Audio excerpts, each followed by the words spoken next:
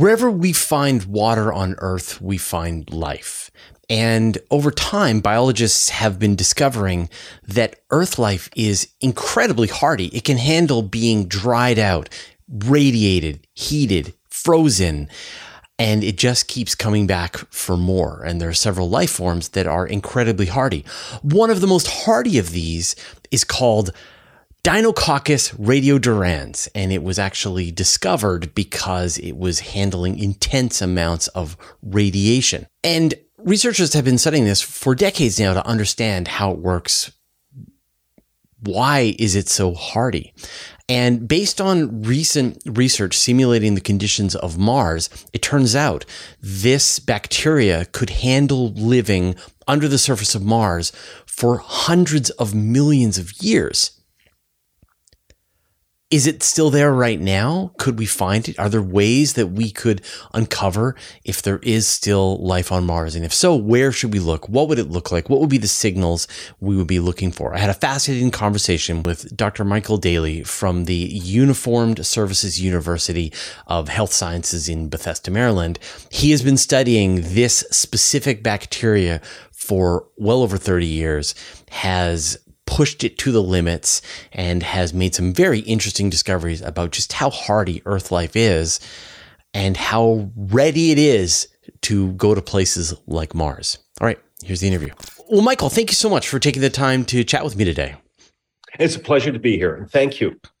So tell me about this microbe that you've been studying for a long time. Well, the name is Deinococcus radiodurans. It has the Greek and Latin roots mean strange or terrible radiation-resistant berry. It's a bacterium that I've been working on for 30 years, and it's most famous for its extreme resistance to both the lethal and mutagenic effects of ionizing radiation. That's X-rays, gamma rays, galactic cosmic radiation, and solar protons. Where was it first discovered? It was first discovered in 1956 or so by Artie Anderson, who was a microbiologist studying contamination of food post-irradiation. Back in the 50s, they were sterilizing food for the first time by cobalt-60 gamma irradiation, and they found that the tins of meat that they had been sterilizing with cobalt-60 spoiled, and they bulged, and when they opened them up after these very large doses of ionizing radiation, they isolated what they then named Micrococcus radiodurans, and it was renamed in the 80s as Deinococcus radiodurans. And so is it believed that this microbe has been around for a long time living in radioactive environments, or was this a more recent evolution? No, it's a very, very ancient organism, bacterium, that has been around presumably for billions of years. Now, you said, do they live in radioactive wastes and things like that? The answer is no. There over the long history of Earth, there has never been levels of ionizing radiation that approach the levels that these and other bacteria can survive. So the question always becomes, well, why are they so radiation resistant?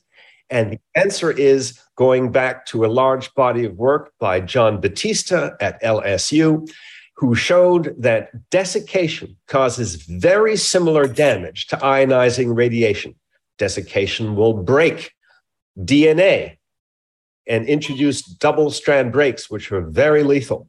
But the ionizing radiation and desiccation also fry the proteome. All the protein machinery required to put DNA back together again is also damaged. And these bacteria, the Deinococcus bacteria, have evolved a way of protecting their proteome from all the free radicals that are generated during ionizing radiation. And moreover, they have what we call multiple genomes. They have multiple copies of their genomes. And as we show in the paper, very importantly, these identical genome copies are linked together, what we call by holiday junctions, which are interstrand crosslinks, which hold everything together so that when you have a double strand break, your repair template is never far away from you to be able to put yourself back together again.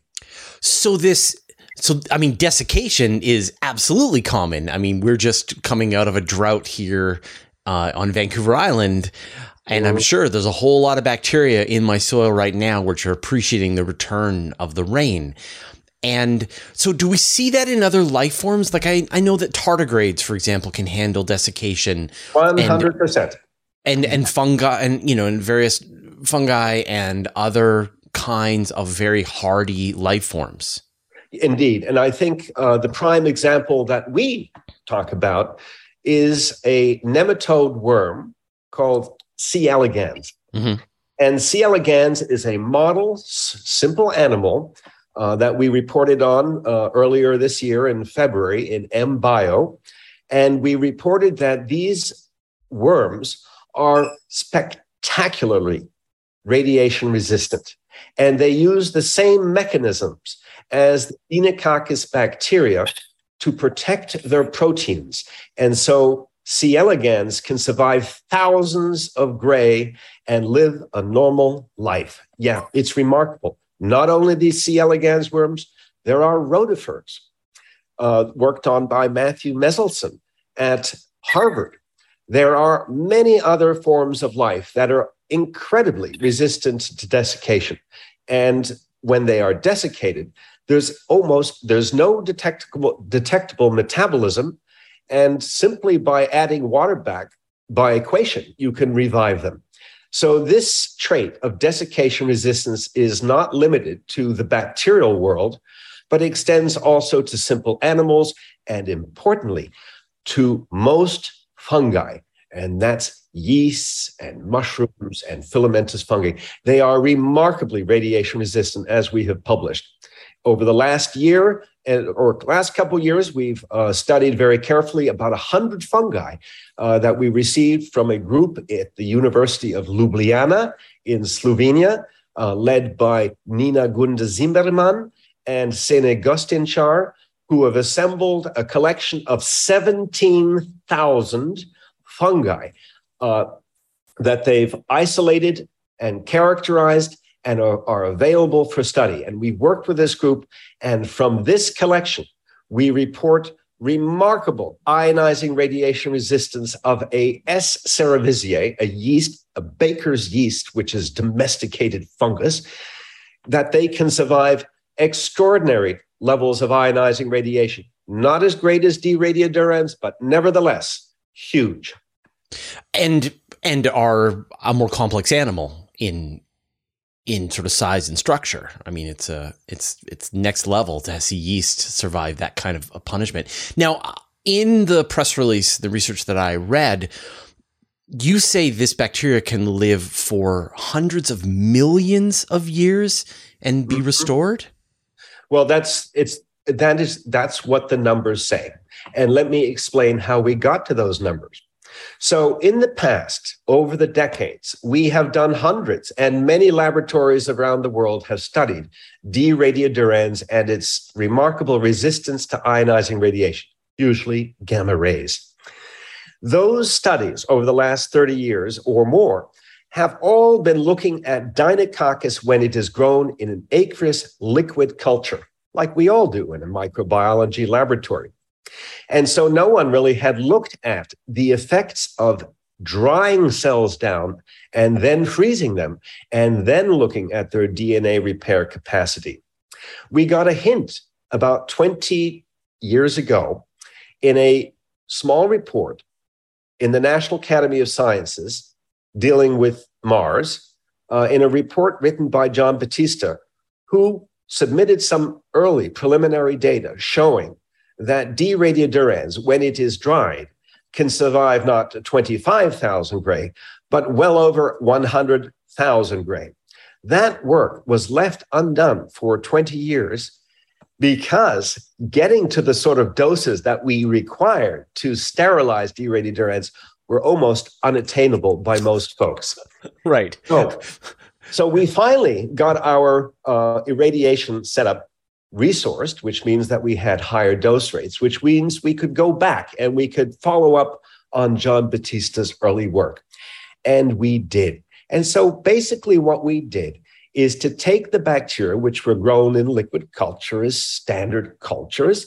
They were then put into inert containers, which were then dried over 5 days in the presence of a desiccant called dryerite.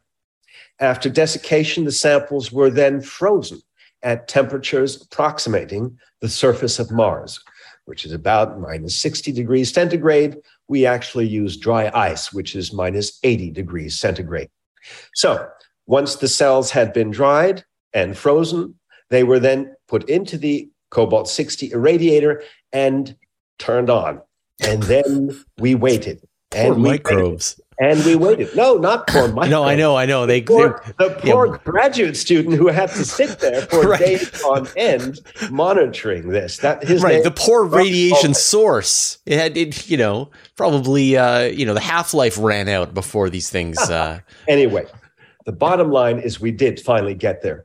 And the doses that we required to sterilize, to get rid of all viable cells within those cultures that were frozen and desiccated in the irradiator, it took 140,000 gray, 140,000 gray to sterilize and get rid of the last viable cell when they were desiccated and frozen.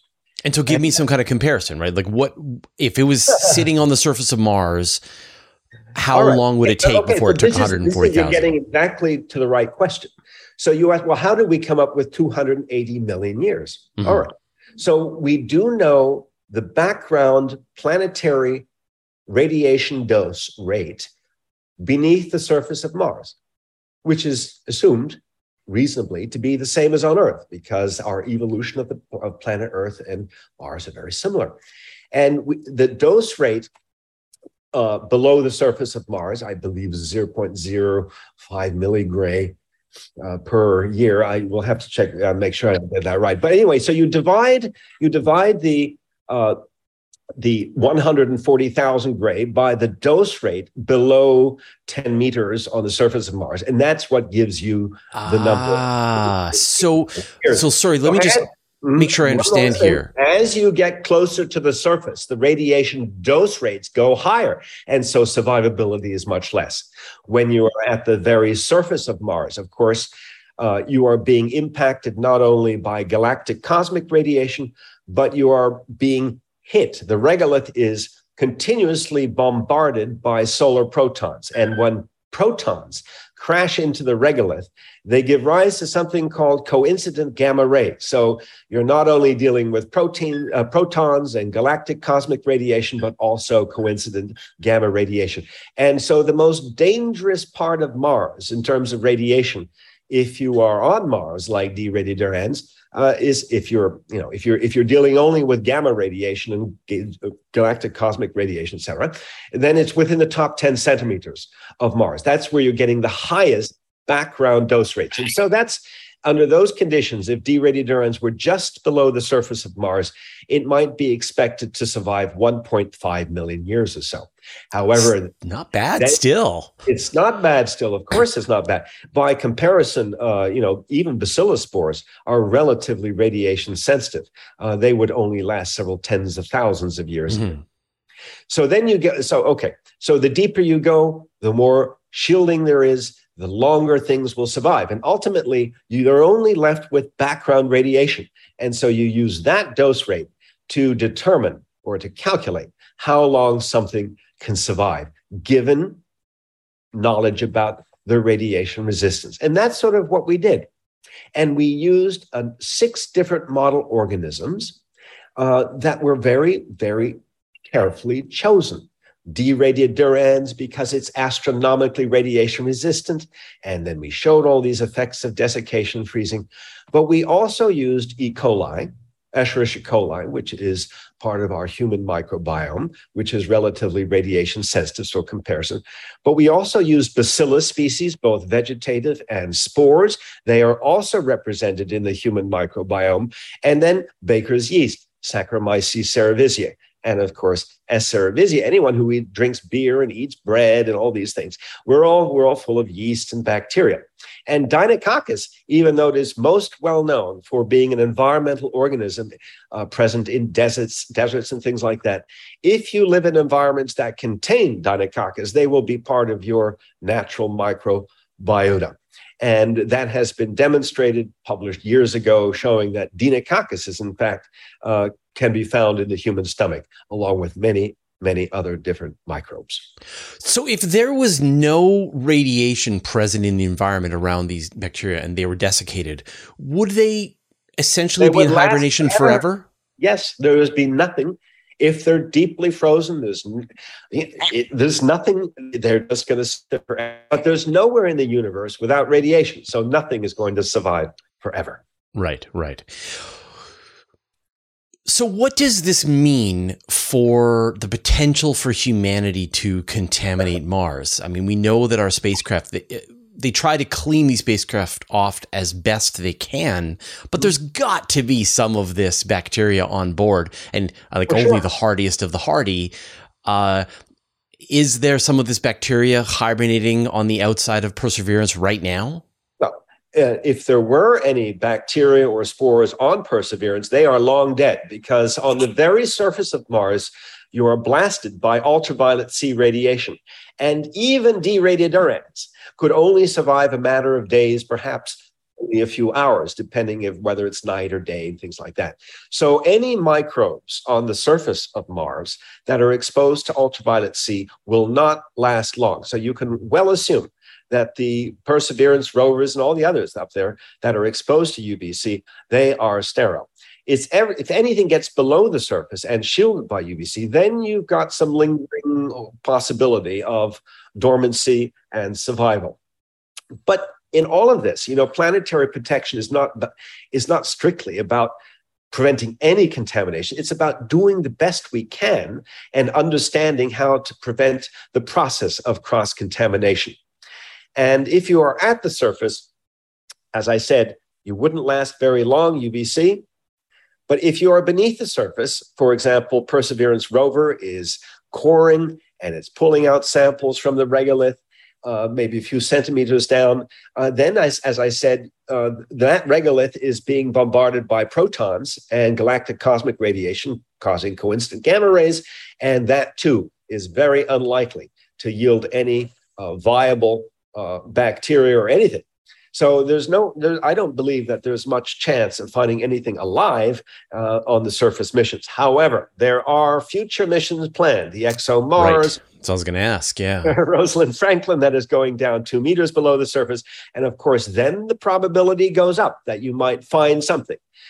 Now, I think an important point that we make in our paper is, given that these bacteria, D radiodurans, can survive the equivalent of 280 million years. Okay, that's fine, but those are whole viable cells. And when we go up there looking for life, we're not really looking for whole viable cells and growth. We're looking for the remnants of their biomolecules, which are being destroyed. So if a cell can survive 280 million years, then their biomolecules, their viruses, my goodness, would last much, much longer, because viruses are very small. Their targets are very small targets. And of course, DNA, which is, can be millions of base pairs long, even when it's fragmented and shredded, our technology can read it still and put it back together. That's the basis of whole genome sequencing that we do. So then, with the Mars sample return mission, they're taking samples from Perseverance, which are going down just a few centimeters into the rock or whatever, the regolith, whatever it's sampling, and then those are coming back. Those don't sound like the best places. If you wanted to do... No. You say they're not the best places. You have to start somewhere. Well, I understand that. I'm just saying, like if you wanted the best chance for finding some of these more hardy bacteria and the fragments... Where would I look if I wanted to find... that's exactly what I'm asking. Yeah. Where would you look?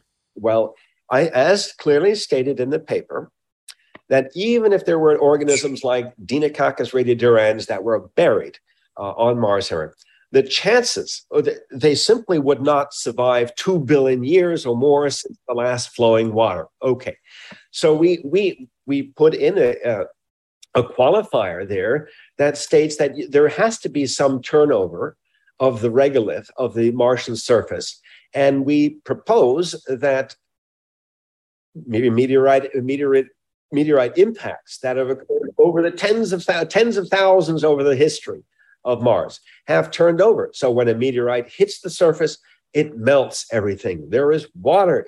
It'll probably stay hot and warm for a long, long time. Meteorites also, if they're asteroids, there's evidence now that there are carbon compounds on something. So there might be some fertilizing that goes along with. That's really interesting. So there is a lot to think about here. And are there any of those impact sites within, within Jezero crater? No, they're not. I don't know. You'll have to talk to someone who's or who's more integrated in those studies. But my understanding is that the Jezero crater is in fact much older than 2 billion years.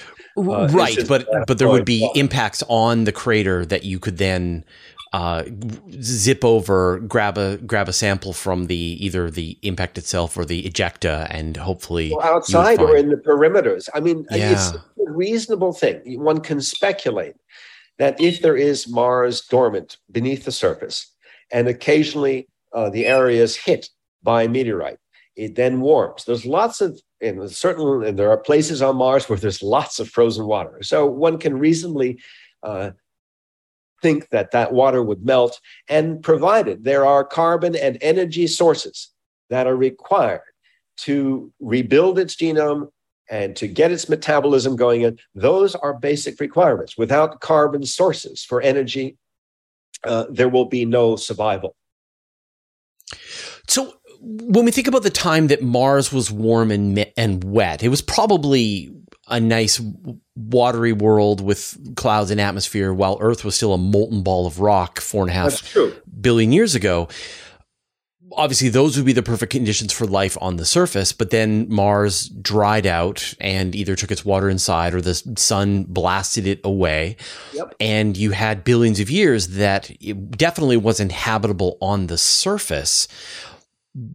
With interior heat and access to various organic material, how viable do you think that there is some kind of ecosystem, some kind of biosphere going on under the surface that could keep that life alive? It's a completely reasonable question. The preconditions for life probably existed on Mars before they existed on Earth. And as the conditions deteriorated on the surface, life probably escaped down beneath the surface, or in lava caves, somewhere where there was some durable protection. It could be, we have life very deep here on Earth, miles down. There's plenty of life and bacteria down there. There's no reason in my mind to think that if there was ever life on Mars, that it wouldn't still be there deep below the surface. The question is, could it be near the surface? And our work suggests that that's a distinct possibility, because although everything has been frozen for billions of years, there are opportunities for recovery during meteorite impacts. And all you have to do is look at all those Martian surface pictures. It's all broken up regolith. It's just forever and ever that meteor have been hitting the surface of Mars. And I think it's a very reasonable thing to think. We just have to be. I mean, there have been meteorites that have hit the surface of Mars since the Mars Reconnaissance Orbiter has been scanning the surface. Like new ones, there are new ones, brand new. Yeah, yes, absolutely. So, is there like a size that you would want to see, like a minimum size? I think that I'm a microbiologist. You can't ask me questions like that. I would go for something that is big, that had a big impact, and where there's some landing sites, and where you can see where the material has been dispersed, and if there's any evidence of frozen water in the images that they take. That's all. All would be pointing. If you're after looking, if you want to get viable life, but I don't think anyone's going up there to find viable life. We're just looking for the traces of life. That answer. Right. I think, but why not? Why not well, look? I think, of course, we all want to look. We've all, Yeah. last 500 years, we've all been thinking about Mars. Yeah. Mars and things like that. Yeah. Now you mentioned lava tubes. Why do you think those make a really great place to search? Well, first of all, on Earth, there's lots of microbiology in caves, and caves are sheltered, and they're very limited in terms of energy and carbon and things like that. And on Mars, there are certainly lots of lava tubes that have been mapped, I think. And if you think about it, if it's minus 68 degrees centigrade outside, and it might be slightly warmer, there may be some moisture. You never know. I'm just saying, there's no UVC in there. If you're in a cave, you're also shielded from galactic cosmic radiations and protons. So you're in a very sheltered environment there that may be more hospitable. And a good place to put a research station. If you can get there. Yeah, absolutely. So then, one of the ideas that has been bandied around as the source of life on Earth is that maybe life got going on Mars early on and then made its way to Earth. That's true. Perhaps through some kind of panspermia. So what, if a colony of bacteria got blasted into space on a meteorite, what is the survivability of it out in space, do you think? The calculus is the same as on the surface of Mars. So if you have you'd have to be a very large meteorite, and you'd have to be 10 meters below the surface if you're a microbe to protect yourself from the galactic cosmic radiation protons. Yeah, it's very cold in space, but also, if you're in the sun, the sunny side gets really, really hot. And so you can be desiccated and baked. So you have to be shielded not only from ionizing radiation, but also from temperature. Cold is fine. You'll last forever if you're frozen. But provided an asteroid or something that is blasted off the surface of Mars and is heading towards the inner solar system, towards the sun, and crosses the path of Earth, provided it gets through our atmosphere, it's not unreasonable to think that there, panspermia could happen. It's just, it's feasible. Mm-hmm, no one is arguing with that. And what about the re-entry, like going through the atmosphere? There are lots of folks who have looked at what happens when meteorites go through our atmosphere and burn. In fact, I think I have read, I'm not an expert here, but there are certainly examples, I think, where rocks from the heavens can land and they can be still frozen, or parts of them can be still frozen. So I'm not the one to ask about that. You'll have to go to others for that. Now we've talked about Mars, but I would assume that the same hardiness of this bacteria works well any place there's water, like in the undersea, under the ice on Europa or Enceladus or Haumea or Pluto or Makemake, all of these places. There's so many of these ice worlds. Mm-hmm. Do you think we're sort of going to be seeing the same mechanism there? Well, something like Europa is very different. So, Europa may have an ocean, beneath, the 10 miles or whatever they have of ice up there. And so again, for life, you need not only cells, you need carbon and energy sources. And is it reasonable to think that there may be such things on Europa? The answer is yes. The question of whether the prospects of contaminating Europa, you have to think, well, you have to get it into the ocean. But then whenever we transport there by mistake, then it also has to be able to grow. Dinococcus, if you irradiate Dinococcus and put it into a glass of water, it's dead. It will die. It will be nothing left. So it just falls apart. So you need carbon and energy for survival, regardless of your ability to survive radiation in terms of the doses and things like that. So what's next for your research? What next big question would you love to be able to answer? So my research really revolves around the production of vaccines, not Mars. The Deinococcus bacteria have given us the recipe for extreme radiation resistance. And these bacteria, as well as all other organisms that we've looked at, including C. elegans nematode worms that are extremely radiation resistant, they accumulate what we call manganese antioxidants, which are incredibly powerful, catalytic, small chemicals that scavenge and eat up reactive oxygen species generated by radiation. And they're the same reactive oxygen species generated by desiccation. And so these manganese antioxidants in Deinococcus consist of manganese ions, that's Mn2+, that are bound to peptides and phosphate. And when these are combined together in the laboratory, they form these manganese antioxidants that are incredibly powerful in preventing protein oxidation. There's nothing comparable out there that is able to protect proteins from reactive oxygen species compared to these manganese antioxidants. However, these manganese antioxidants do not prevent DNA damage or RNA damage caused by reactive oxygen species. These manganese antioxidants are specific to proteins. So, whatever bacterium or virus you can grow up and you irradiate it, and if you irradiate them in the presence of the manganese antioxidants, you will destroy their genomes, but you will protect all of their protein epitopes on the surfaces of cells. And so you end up with a sort of a ghost of the original, which has been tested now for many different viruses, including bacteria, and is now providing vaccines for which there were previously no candidates. And this work has been going on for about 5-6 years now. It's being commercialized. There's new polio vaccines. There's new Acinetobacter baumannii vaccines as a result of this developing. And so I think that's really interesting. It's not all about Mars. This is a side topic. Into finding new ways of making vaccines. And this is something very new. Oh, it's absolutely fascinating when you think about how there is so much biology going on all around us, on our skin, but in the dirt all around us. Like, I know I could go and scoop up a shovel full of dirt and discover new life forms that nobody's ever seen. That's true. You probably would not be able to grow them because most bacteria in the soil are unculturable. So if we can't even culture most of the bugs here on Earth, we're never going to be able to culture anything from Mars, I don't think. But yeah, it's amazing. We'll still be able to know if it's there. Oh, that's interesting. Huh. Well, Dr. Daly, thank you so much for taking the time to chat with me today. If people want to follow your work, what is the best place to do that?